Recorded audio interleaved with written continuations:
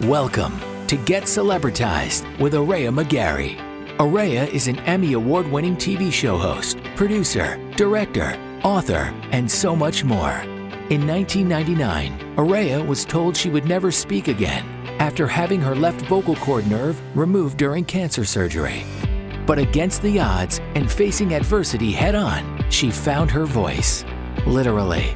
And now, she uses it to tell great stories of hope and inspiration to help motivate entrepreneurs to earn more, live more, and give back more. Now, let's get celebritized. So if you're feeling free to see what you believe, what's your wildest dreams? It's yours for the taking. It's time to make a move. So what you got to lose?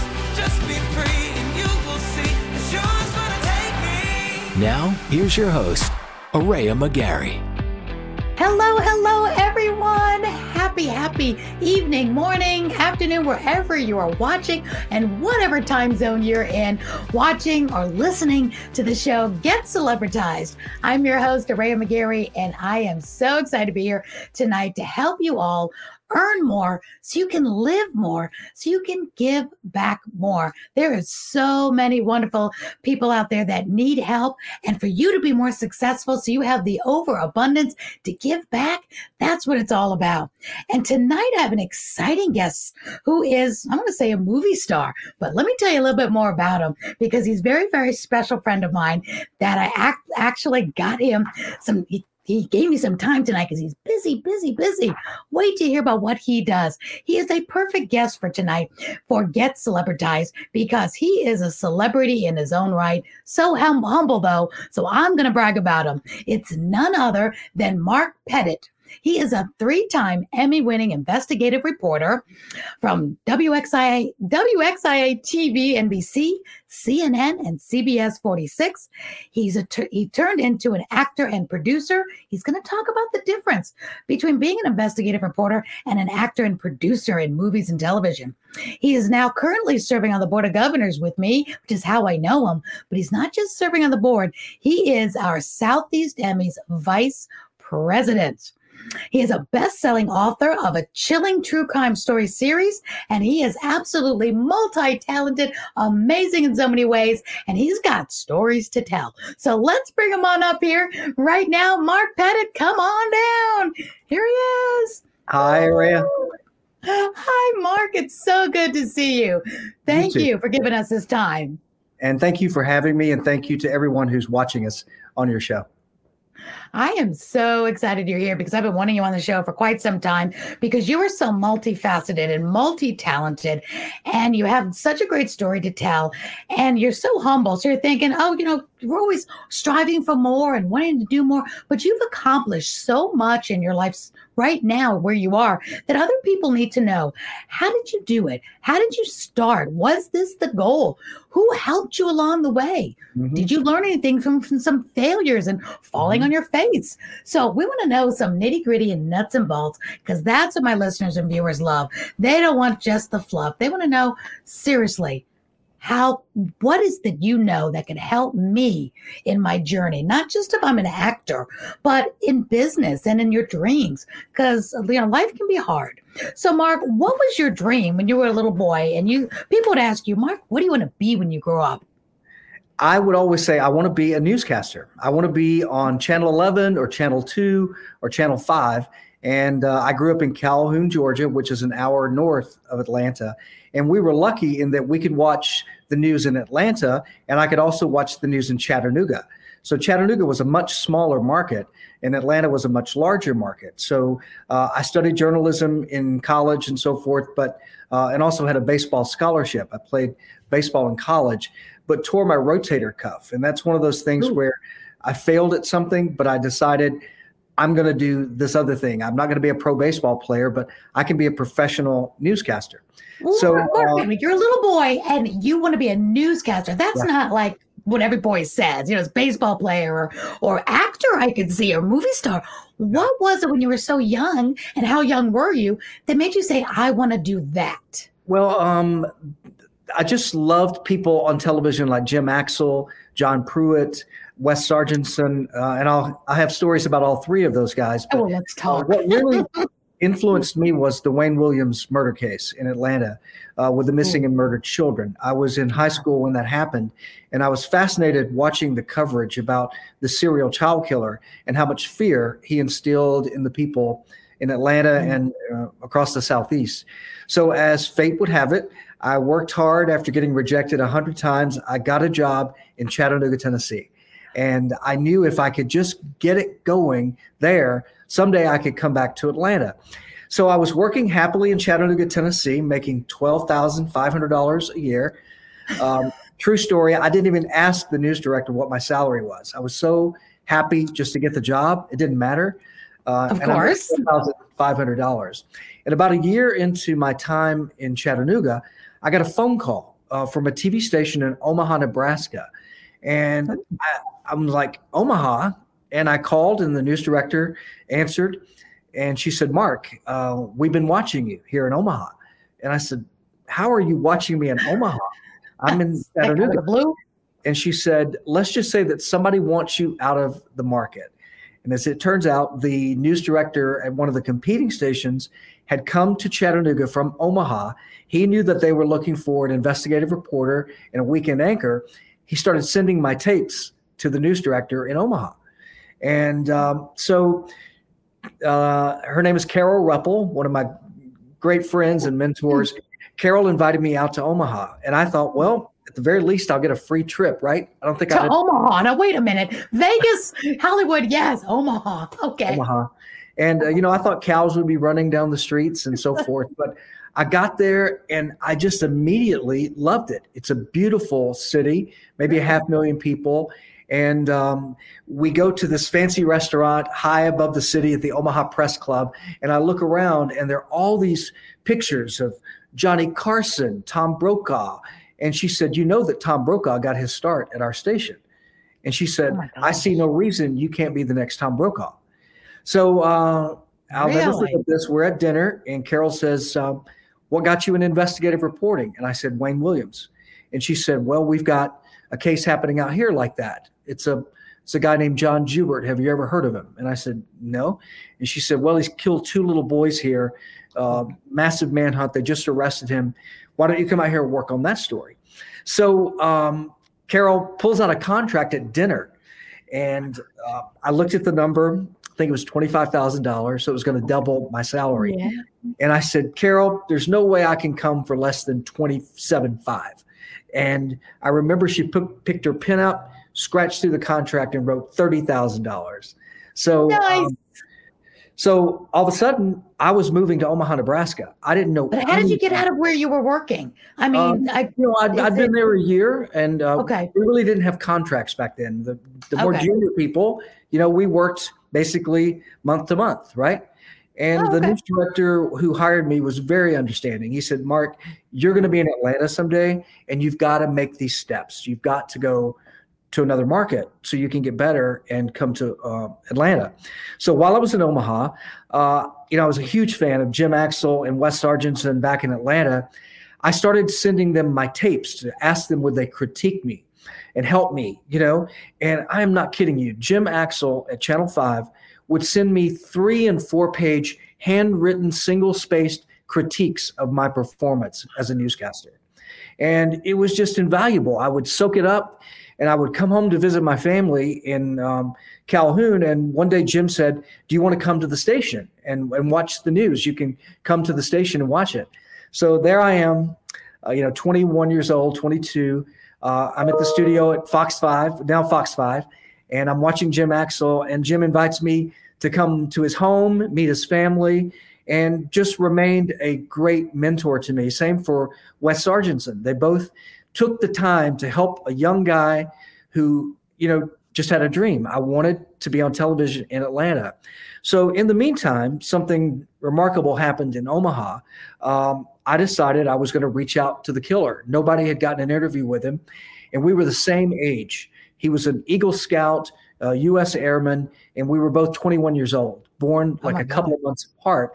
And so I'm fascinated. I'm like, how did this guy become a killer? And I'm kind of a good guy. How could that path go, so wrong. Yeah. And I wrote him a letter. I still have these letters, and I sent him a self-addressed stamped envelope. And I said, just write me back. Sure enough, about a week later, I come into the newsroom, and we had the slots, the old wooden mailboxes, the little slots. I remember. Yes. I pulled it out, and it was my self-addressed envelope, and it had his prisoner number written at the top of the envelope. And I opened it, and Araya, the penmanship was incredible. The way he wrote, and at the end of the letter, he said basically his attorney did not want him doing interviews, but if I wanted to come to Lincoln, where the prison was, and just meet in person, he would do that.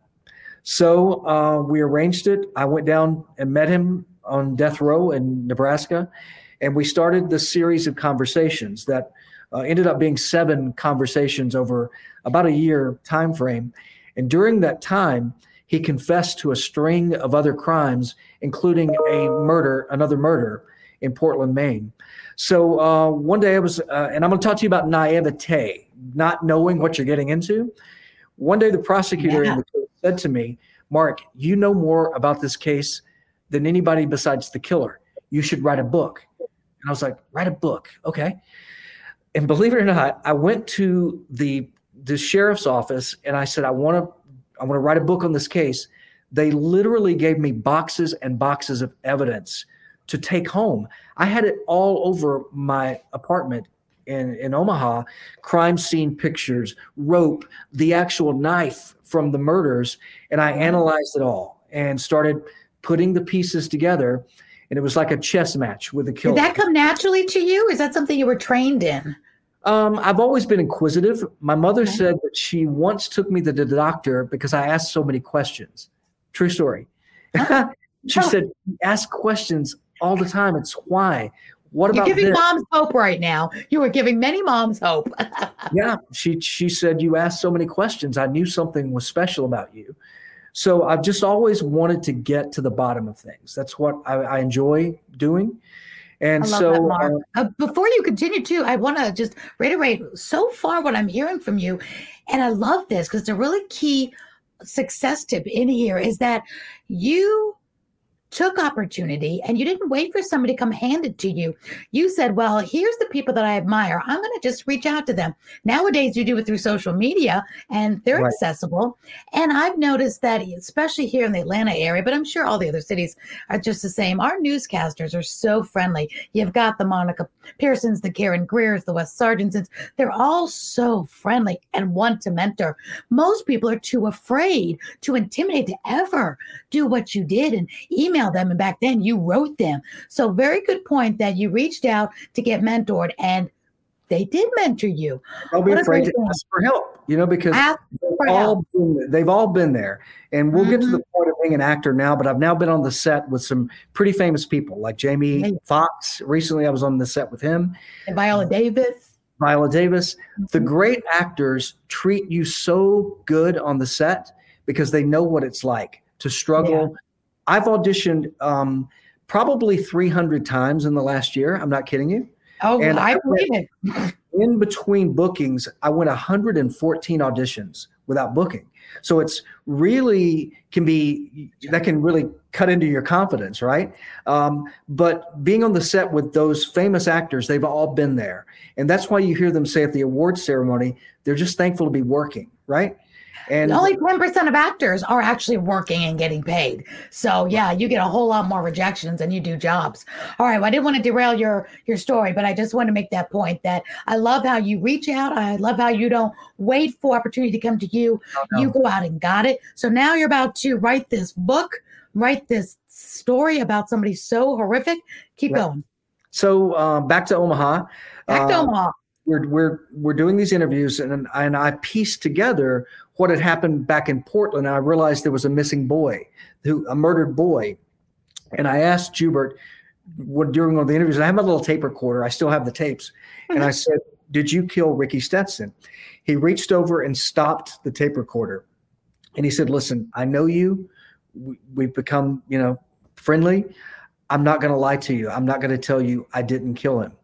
And I put that, I ended up releasing the book. It sold out in the first week. The publisher, we only published 5,000 hardbacks back in the day, right?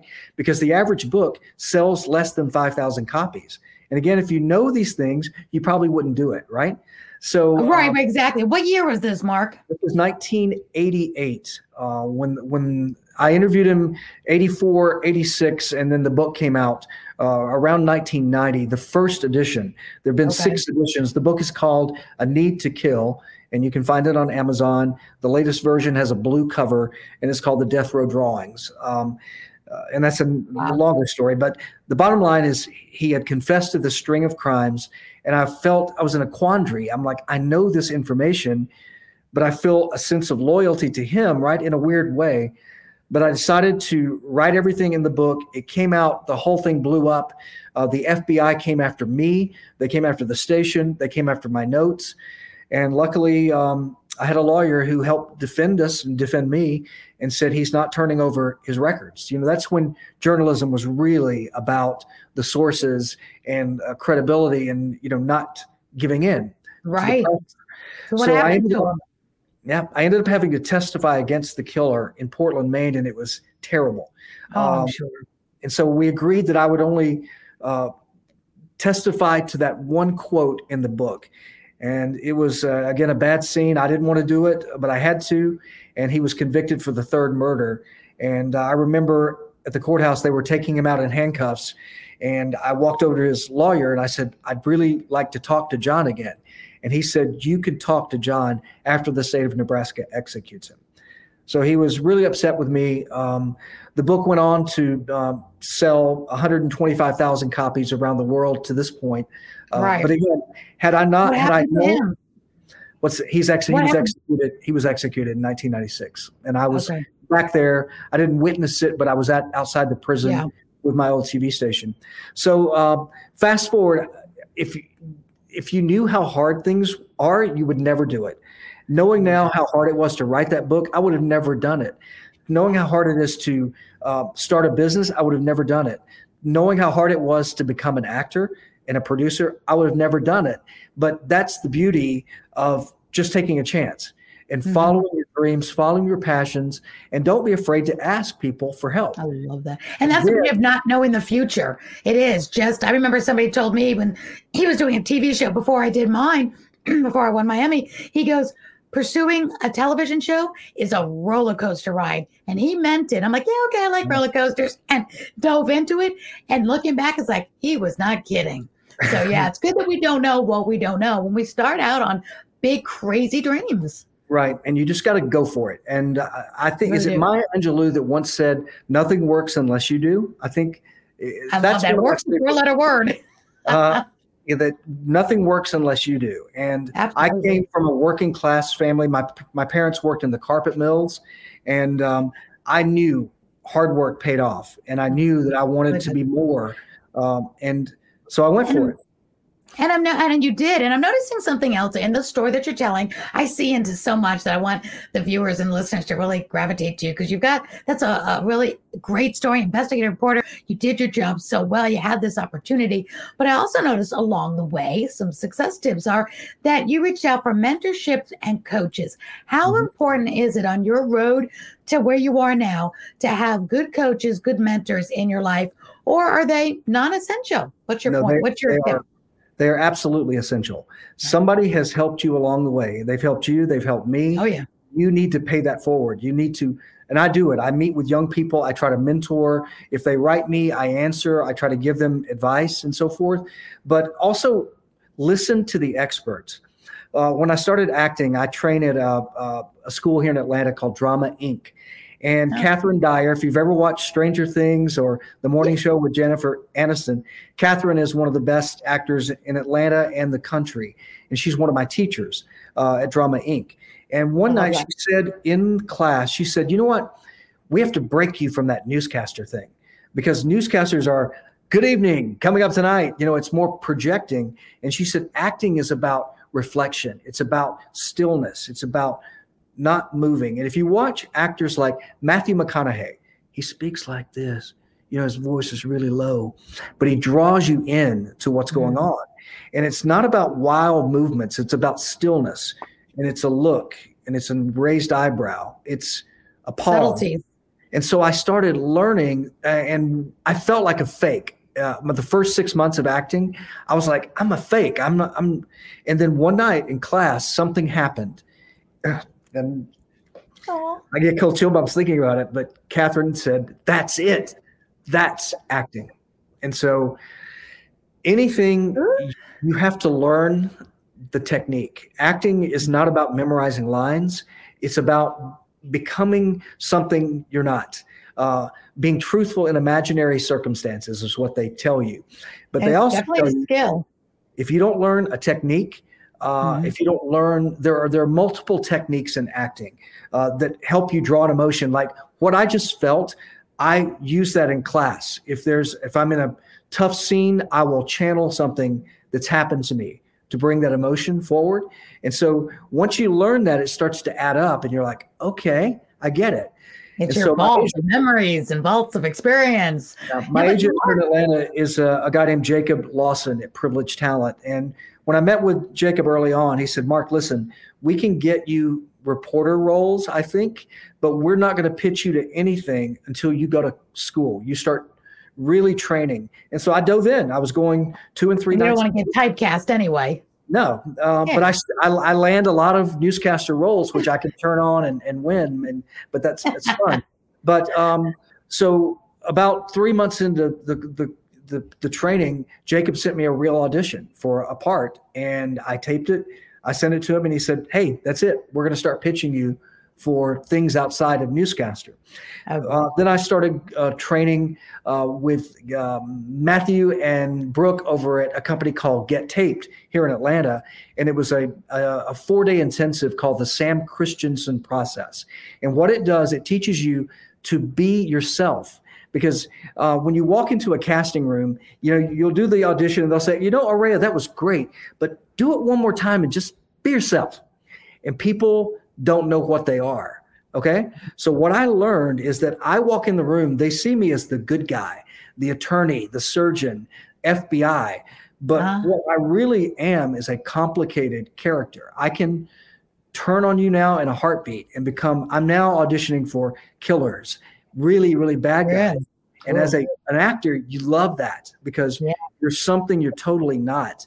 And now I'm so fortunate I'm training with Howard Fine, an acting coach out in Los Angeles, who's trained Halle Berry, some of the best actors. And I was so nervous. It was during COVID, and he opened up classes via Zoom. And one of my friends in LA said, you should train with Howard. You should try to get one of these slots. And I was so nervous. I thought he's going to chew me up in class, right? But he didn't. He was like, okay, Mark, that was good. Now try this. I want you to do this. And now next month, I'm going for a 4-day intensive in person with Howard in LA. And each one of these things are just cumulative. It's adding, I'm getting better. Absolutely. And Mark, you did that smart thing too, by stretching yourself, doing what makes you nervous. If you stay same old, stay comfortable, you're not growing. So absolutely, I'm glad you said yes to somebody who made you nervous, who said, oh my gosh. And it would be all right if he chewed you up because that's what you wanted. But he saw talent in you, and now it's going to bring even more out. And it's because I believe school is never out for the pro. And you are proving that in spades right now. And especially in the acting world, you're never done learning. You're never done learning how to do a different technique or a different way or a different character that needs a different nuance. And Mark, how cool with you that you can pull from your experience, your personal experience with a killer now and pull that into your acting. So I'm so glad they're tapping into that because you're a good guy, but you've had experience with the worst of the worst. Right. And you know things, and you've been face to face with a killer. And most actors have to go in and find that person and do the interview. You've already had it very organically. So I'm sure that'll come into play, many times over. And you've done some amazing movies we're going to talk about. But I'm sure the listeners or viewers are asking one question. Their head's probably spinning because we kind of brushed over it. Here you are, a newscaster in Omaha, and now you're a very successful working actor. How did that happen? Where was that fork in the road? I lost my job. Back at Channel 11, this is like 1991. I'd won 3 Emmys in 2 years, and I was on my way to being the next John Pruitt. That was my goal. I was the number 2 anchor, and my last year at Channel 11, I literally worked every holiday. I was the backup to John, and it was like, hey, you want to be a newscaster? You're going to work every holiday. You're going to work every, mornings, nights, weekends. Yeah. It's really hard in television. And a news director came in and fired us all. There was like 12 of us let go at the station. What? And I always say that news directors can change 2 things, the set and the talent. So, and that was another unsettling thing for me. I didn't want somebody handling my destiny. You know what I'm saying, so to speak? Right, exactly. But were they just cleaning house? Yeah, partly. And there's some other things that you'll find out later. Okay. Because I'm working to turn my book into a true crime series now, a TV series. And it's going to be about the young reporter and the young, the killer and the reporter, and something happens to the reporter down the road. And so what I put your Instagram up right now, because people are going to want to, stay in touch with you and be a part of this, tap in, buy the book, see the series.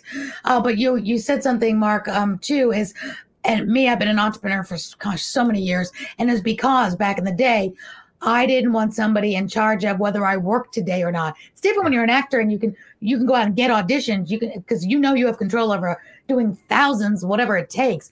But working a job, you are, your destiny is still in the hands of somebody else. What if they don't like you today? What if you do something wrong and you can get that pink slip?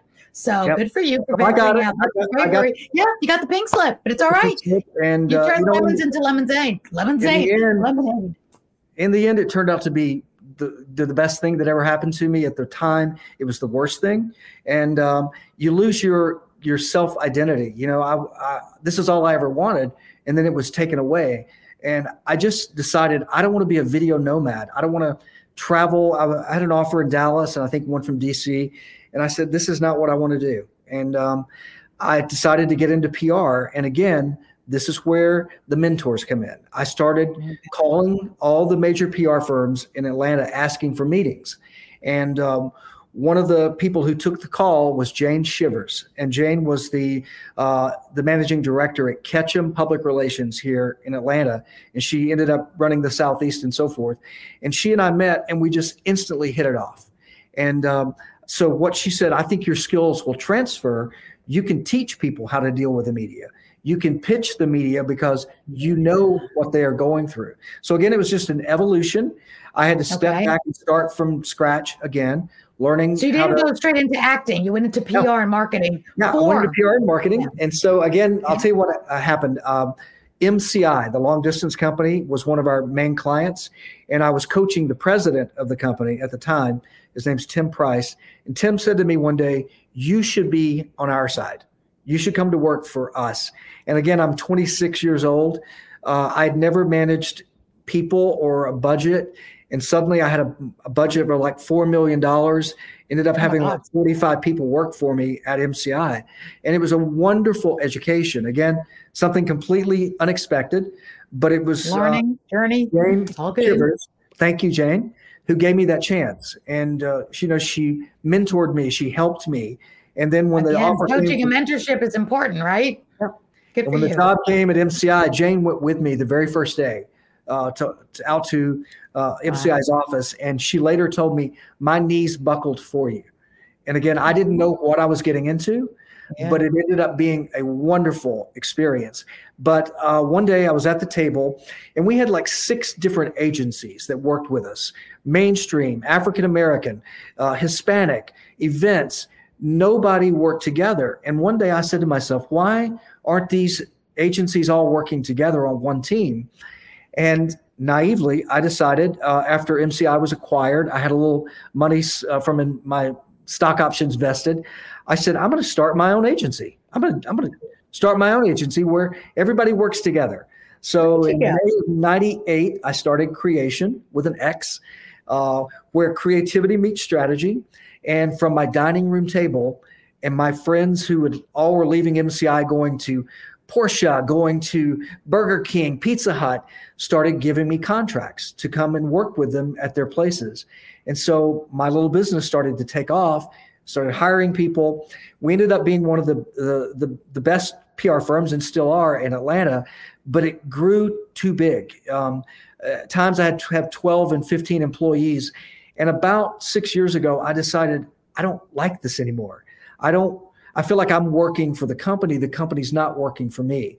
And I was so busy worrying about payroll and rent and where the next assignment was coming from. I'd gotten away from working with the clients, which I really, really liked. So I just made the decision that I was going to do something different. I was going to scale back creation. And that's when one of my friends, we were at a dinner party. He's an actor. And I said, do you think, Caleb Spivak is my friend's name. I said, Caleb, do you think I could get a part as a reporter?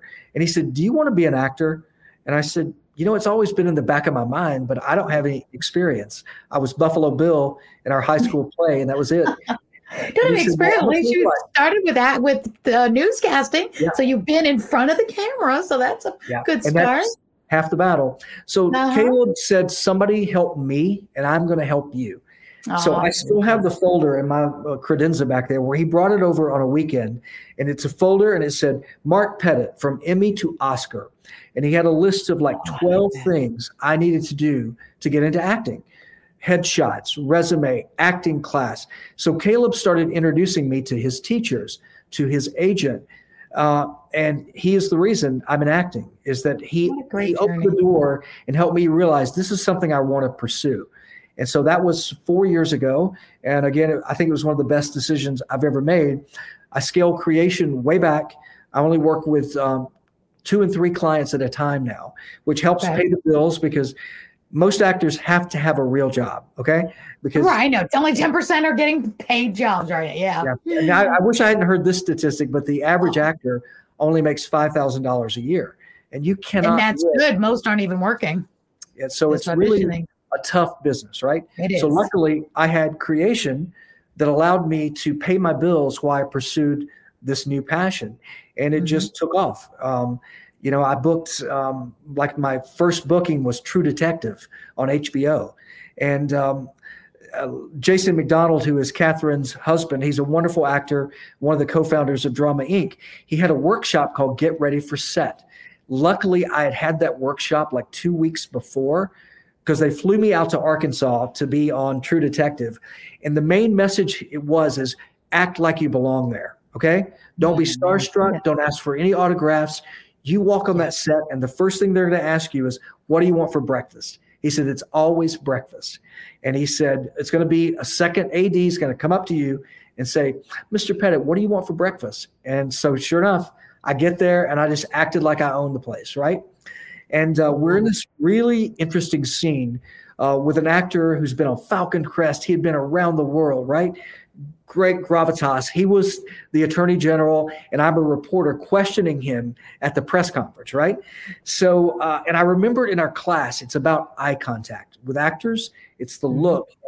And they had taught us, look the other actor in the eye. And so I looked him in the eye with my line, and the whole room lifted. I could feel it. I was like, what are you going to do about this case? They filed an appeal. The evidence is going to be overturned. We will not let that happen. We will convict him for murder. So the whole room just elevated. It was such a wonderful feeling. And I was like, this is working. You were hooked. You can do this, right? And so I then started doing some things like with SCAD, the college. I love SCAD. Yeah, here in Atlanta. So what SCAD has is tremendous equipment and resources, right? They have these young filmmakers who are learning. And so I started watching on Actors Access. That's where they call them breakdowns, what's coming for the shows. And I started looking at some of the breakdowns, and I told my agent, Jacob, I said, listen, what if I go out for some of these SCAD films because there's some good characters? He said, do it. We need the footage. Because for actors, it's all about building your demo reel, right? And if you don't have any footage, you don't have anything to show. You don't have any credits, right? Sizzle reel. So I did a couple of SCAD films, and one of them I was a killer, and it just clicked. I was like, okay, I'm the bad guy. Full circle, Mark. Full circle in your life back to 1986. Yeah. So it's just kind of snowballed from there. Like I said, most recently, I've worked with Jamie Foxx, on his new movie called They Cloned Tyrone. There's a great new series coming out on Showtime called The First Lady. That I believe premieres April 17th on Showtime. And that's the one with Viola Davis, right? Viola Davis plays Michelle Obama. I love that. A little bit of a spoiler for you. I play an evil anchorman who attacks her on air, and she's watching me in the White House. And so we weren't on the set together, but we're supposed to be in the scene together. So I'm so excited to see what she does. That'll be great for your sizzle reel, Mark. And surprisingly, I auditioned to play Jimmy Carter in the series. I auditioned to play President Harry Truman, and they kept bringing me back. And this part just fit. Because I was when I auditioned to play President Truman, Gillian Anderson she plays Franklin Roosevelt's wife. And so President Truman meets with her in the Oval Office because after Franklin died, he knew he had to win her over because she really should have been the president, right? And so I was in the scene, and I thought to myself going into it, I'm out of my depth. This is, in the Oval Office with Gillian Anderson, from The Crown. And yes. But I just went in and did my absolute best, and the casting directors kept having me back, and I booked the show. So look for The First Lady, April 17th on Showtime. I can't wait, Mark. And we're gonna make sure we connect with everybody too. And you may not know this, but you and I have been serving on the board of governors for the Southeast Emmys for many years now. And we first started together. I remember they introduced you as the vice president. Me and my daughter Angel were there, like, oh wow, there's the vice president. And Jeremy was the president at the time, and we're just like, you were a wow to us, and you still are a wow. But I remember you talking to us, and you were talking about you were going to break into acting, that you were moving some things around because you were going to head into the acting. And I remember the sparkle in your eye. I remember you being so excited about it. But you know how everybody's always nervous about your friends that say, oh, I'm going to go be an actor. But you had that serious look in your mind that you knew how to do it. You had already won 3 Emmys for being a news anchor. You were not novice to being in front of the camera. So you had some things going for you. And something else I'm noticing you have going for you is you're a great student. You never stop learning. You can fake it till you make it. And that can be bad in some ways. But in this case, it's very good because in acting, you do have to fake it like you're not, a novice on that set and walk in like you own the place, even though you were probably butterflies like crazy, especially if you see like a Viola Davis or Matthew McConaughey or Jamie Foxx, and you compose yourself and you do all that in spades. I see such great things in your future because you're doing everything right and you're fearless. You can feel the fear, but you do it anyway. And that's half the battle because nobody is ever not feeling the fear. But the difference is those of us that step forward anyway say, what do I have to lose? I want to be totally used up when I die anyway. And I'd rather say all the things that I fell on my face and didn't get, like your 1,000 auditions or 114 that said no, that 115th one said yes. But that's a hard thing. You have to really not lose confidence in yourself. Because, you are not in control as an actor. They are looking for certain, type or a certain part. You might look too much like the lead actor or the lead actress, or you remind the lead actor of his brother-in-law who he can't stand, Right. You just go into every audition. And this is the thing about it.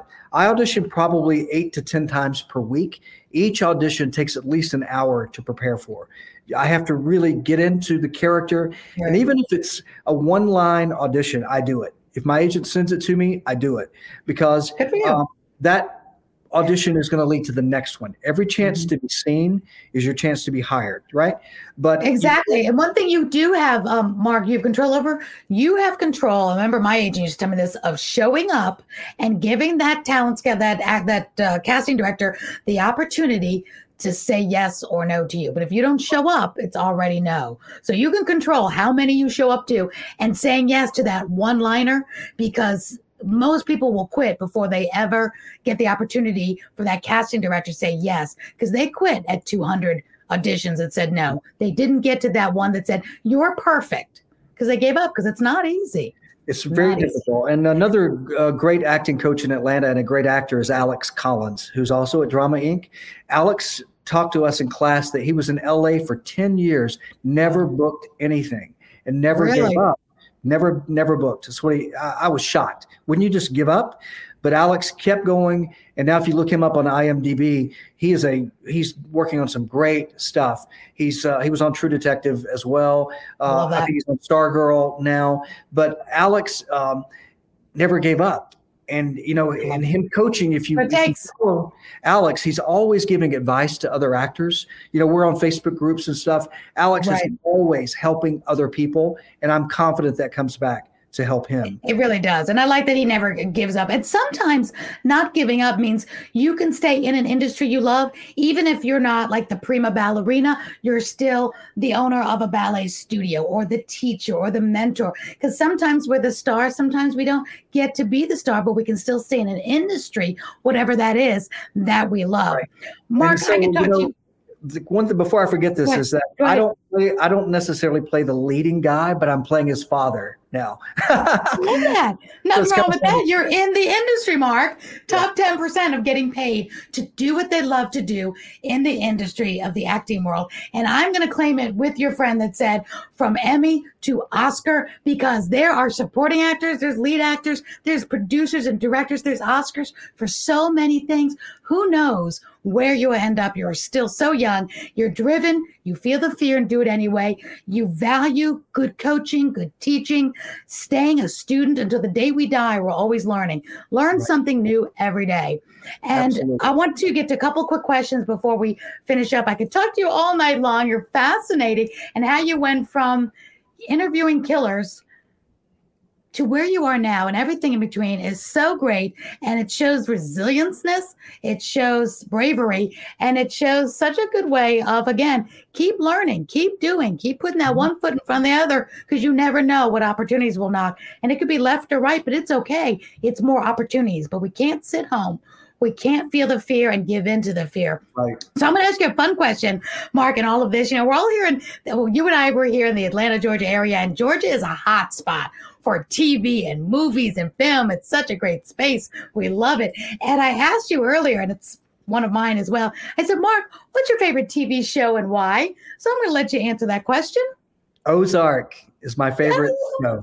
I love Laura Linney. Tell us why. I love Ozark. Jason Bateman, he used to play the goofy, quirky guy. And now he plays this really complicated character. And he's got a new series called Florida Man coming out soon too. But I auditioned 3 times for Ozark last year and I didn't get picked. But it was 3 really good parts. So I love shows like Ozark that are Which dark. parts were they? I'm under non-disclosure on that because the episodes are not out yet. There's 7 more to go. But a couple of the parts were really good. I had a great time, but I wanted to play the FBI agent that arrested Darlene. If you watch the show, you know Darlene. Yes, I do. How crazy she is. I love her. Great actress. I love her. And I can't forget, we have a movie out right now. We just released. What is it? We just released a horror film called The Curse of La Pata Sola. And it's about a female monster from Amazon folklore who preys on couples who cheat. And we created this movie. And again, I was not a horror fan, to be honest with you. But my writing partner who's working with me on the TV series, we've been meeting with managers and so forth. And I want to sell my show to HBO, right? And we have the whole show Bible, pilot episode written and so forth. And he said to us, guys, I can get you the meeting at HBO, but the second question you're going to be asked is, what else have you done together? And my writing partner, AJ Jones, AJ, if you're out there, and Jilly, AJ called me and he said, listen, I have an idea. So this was just as COVID was happening, right? Oh, my God. He said, I want to produce a horror film with you. I want you to be the executive producer of a horror film. And I said, AJ, let me stop you right there. I'm not a horror fan. I'm comedy. I'm drama. He said, you want to get your show on HBO, right? And I was like, yeah. He said, this is the way we're going to do it. We're going to Stepping out of your comfort zone again, Mark. People have no work right now. I know all these people in production, actors. Nobody had a job, right? Everything shut down. And he said, we can do this. We can raise the money. So we went out knocking on doors to friends and family. And sure enough, we raised the money. The script was And you had great. the red carpet opening right here, and all of us at the Southeast Emmys went to the red carpet. How amazing! So fun. But we shot the movie over 21 days down in a swamp outside of Orlando, Florida. We spent every waking minute together, the cast and crew of 35. We COVID tested, regularly every day. We ate every meal together. And it was just a wonderful experience that we produced this movie and we sold it in North America. Vertical Entertainment is our distribution partner. We were in theaters for 2 weeks in 22 markets across the country. And now you can see it on all the streaming services, iTunes, Amazon, your cable. But do check it out. The Curse of La Patasola. You're going to see some great actors, hometown Atlanta talent who made this happen. So are you acting in it as well, Mark? Yeah, Or you just, I played the park ranger who warns. The movie's about these two couples who are having problems in their relationship, and they decide to go to the state park on a camping and fishing trip. And it's getting, they're getting into the state park. It's getting dark, and they get pulled over by a state trooper, by a park ranger. And I play the park ranger who warns them not to go into the forest. don't go in there. I love it. I love it. I don't want to spoil it for you, but No, don't spoil it. but you think he's the killer. It's kind of a red herring. That's horrors like that. Initially, you think he's the bad guy.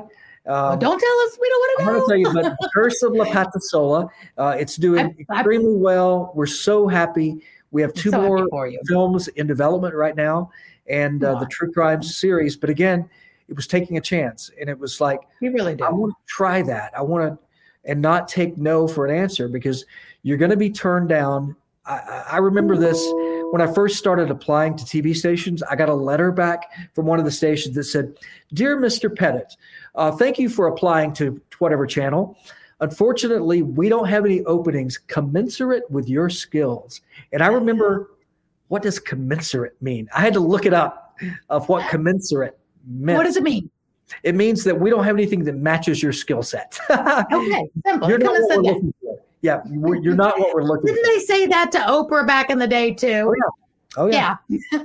But again, she didn't give up, and so I just have always said, "Why not? Not no. Why not? Right?" Absolutely. And Mark, not only are you doing all this, you still have your PR business, you're doing your acting audition, you're doing movies and producing, you've got your true crime stories coming out. I put your Instagram here just for a one-stop place where people can go there you always post great things on your Instagram, so they can always go there, see the name of that movie, because I can't spell it. So your Instagram.com/Mark_Pettit with 2 T. Well, actually 3 T's, Pettit. That's it. So look him up for sure. But with that, I want to know, since you're doing so well, you're also the vice president of the Southeast Emmys. Where do you find the time to do all that? And you do such great events for us there. We've done your red carpet events. You did the Van Gogh event for us. You're so active, and not just, again, on our board, you are our vice president. Tell me real quick, and we'll have a few more minutes left, but I do want to shout out our Southeast Emmys. They are so amazing. We're a hardworking board. Yeah, and you're, like I said, our vice president. Evelyn Mims is our president. What is the most rewarding thing about doing that? Because you have to make time for that, because you are always auditioning and in movies. What is the most rewarding thing about working on the Board of Governors for the Emmys? I think the main mission of the Emmy organization is excellence in television. And I always, loved TV. And back when I was on Channel 11, my reports would sometimes run 6 and 11 minutes long. When one of the Emmys I won was for a series called Security for Sale. And it's where I dressed as a pilot and as a baggage handler. This was before 9/11, and got onto aircraft at Hartsfield-Jackson Airport. We were able to violate security twice. And I remember first report ran 11 minutes. Can you imagine that now on television? You're lucky you get 3. Yeah, or a minute and a half or a minute. So, but what I want to do is help keep that excellence flame afire, right? And to help younger journalists coming along if they need mentoring, or just a group that they can, it's access. You and I talked about this yesterday on our board call. If you join this organization, you have access to these people like Karen Greer, Monica Pearson, people like that who are legends. Red Blankenship, all these great people. All these great people who TV news is hard work. It's a hard business. Nights, weekends, early mornings. The shift changes. It's not easy, but they're out there every day trying to bring us the truth. And I've been discouraged somewhat with the way the media has been belittled and made to be fake news and so forth.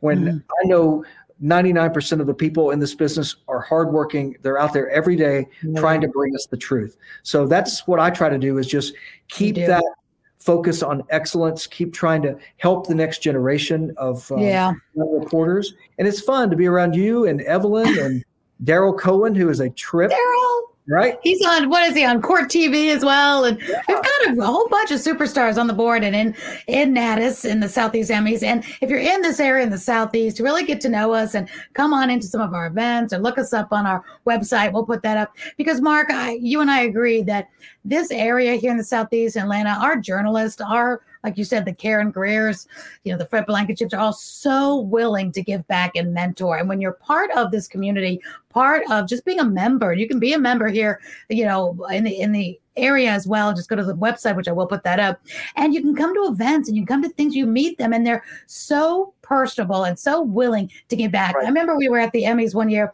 and Monica Pearson was our MC that time. She was our host just maybe a few years ago, maybe 1 or 2 years before the pandemic hit. And she spent all of her time backstage, in between being on the stage, being our host, mentoring these young people that were helping us backstage give out the Emmy Awards.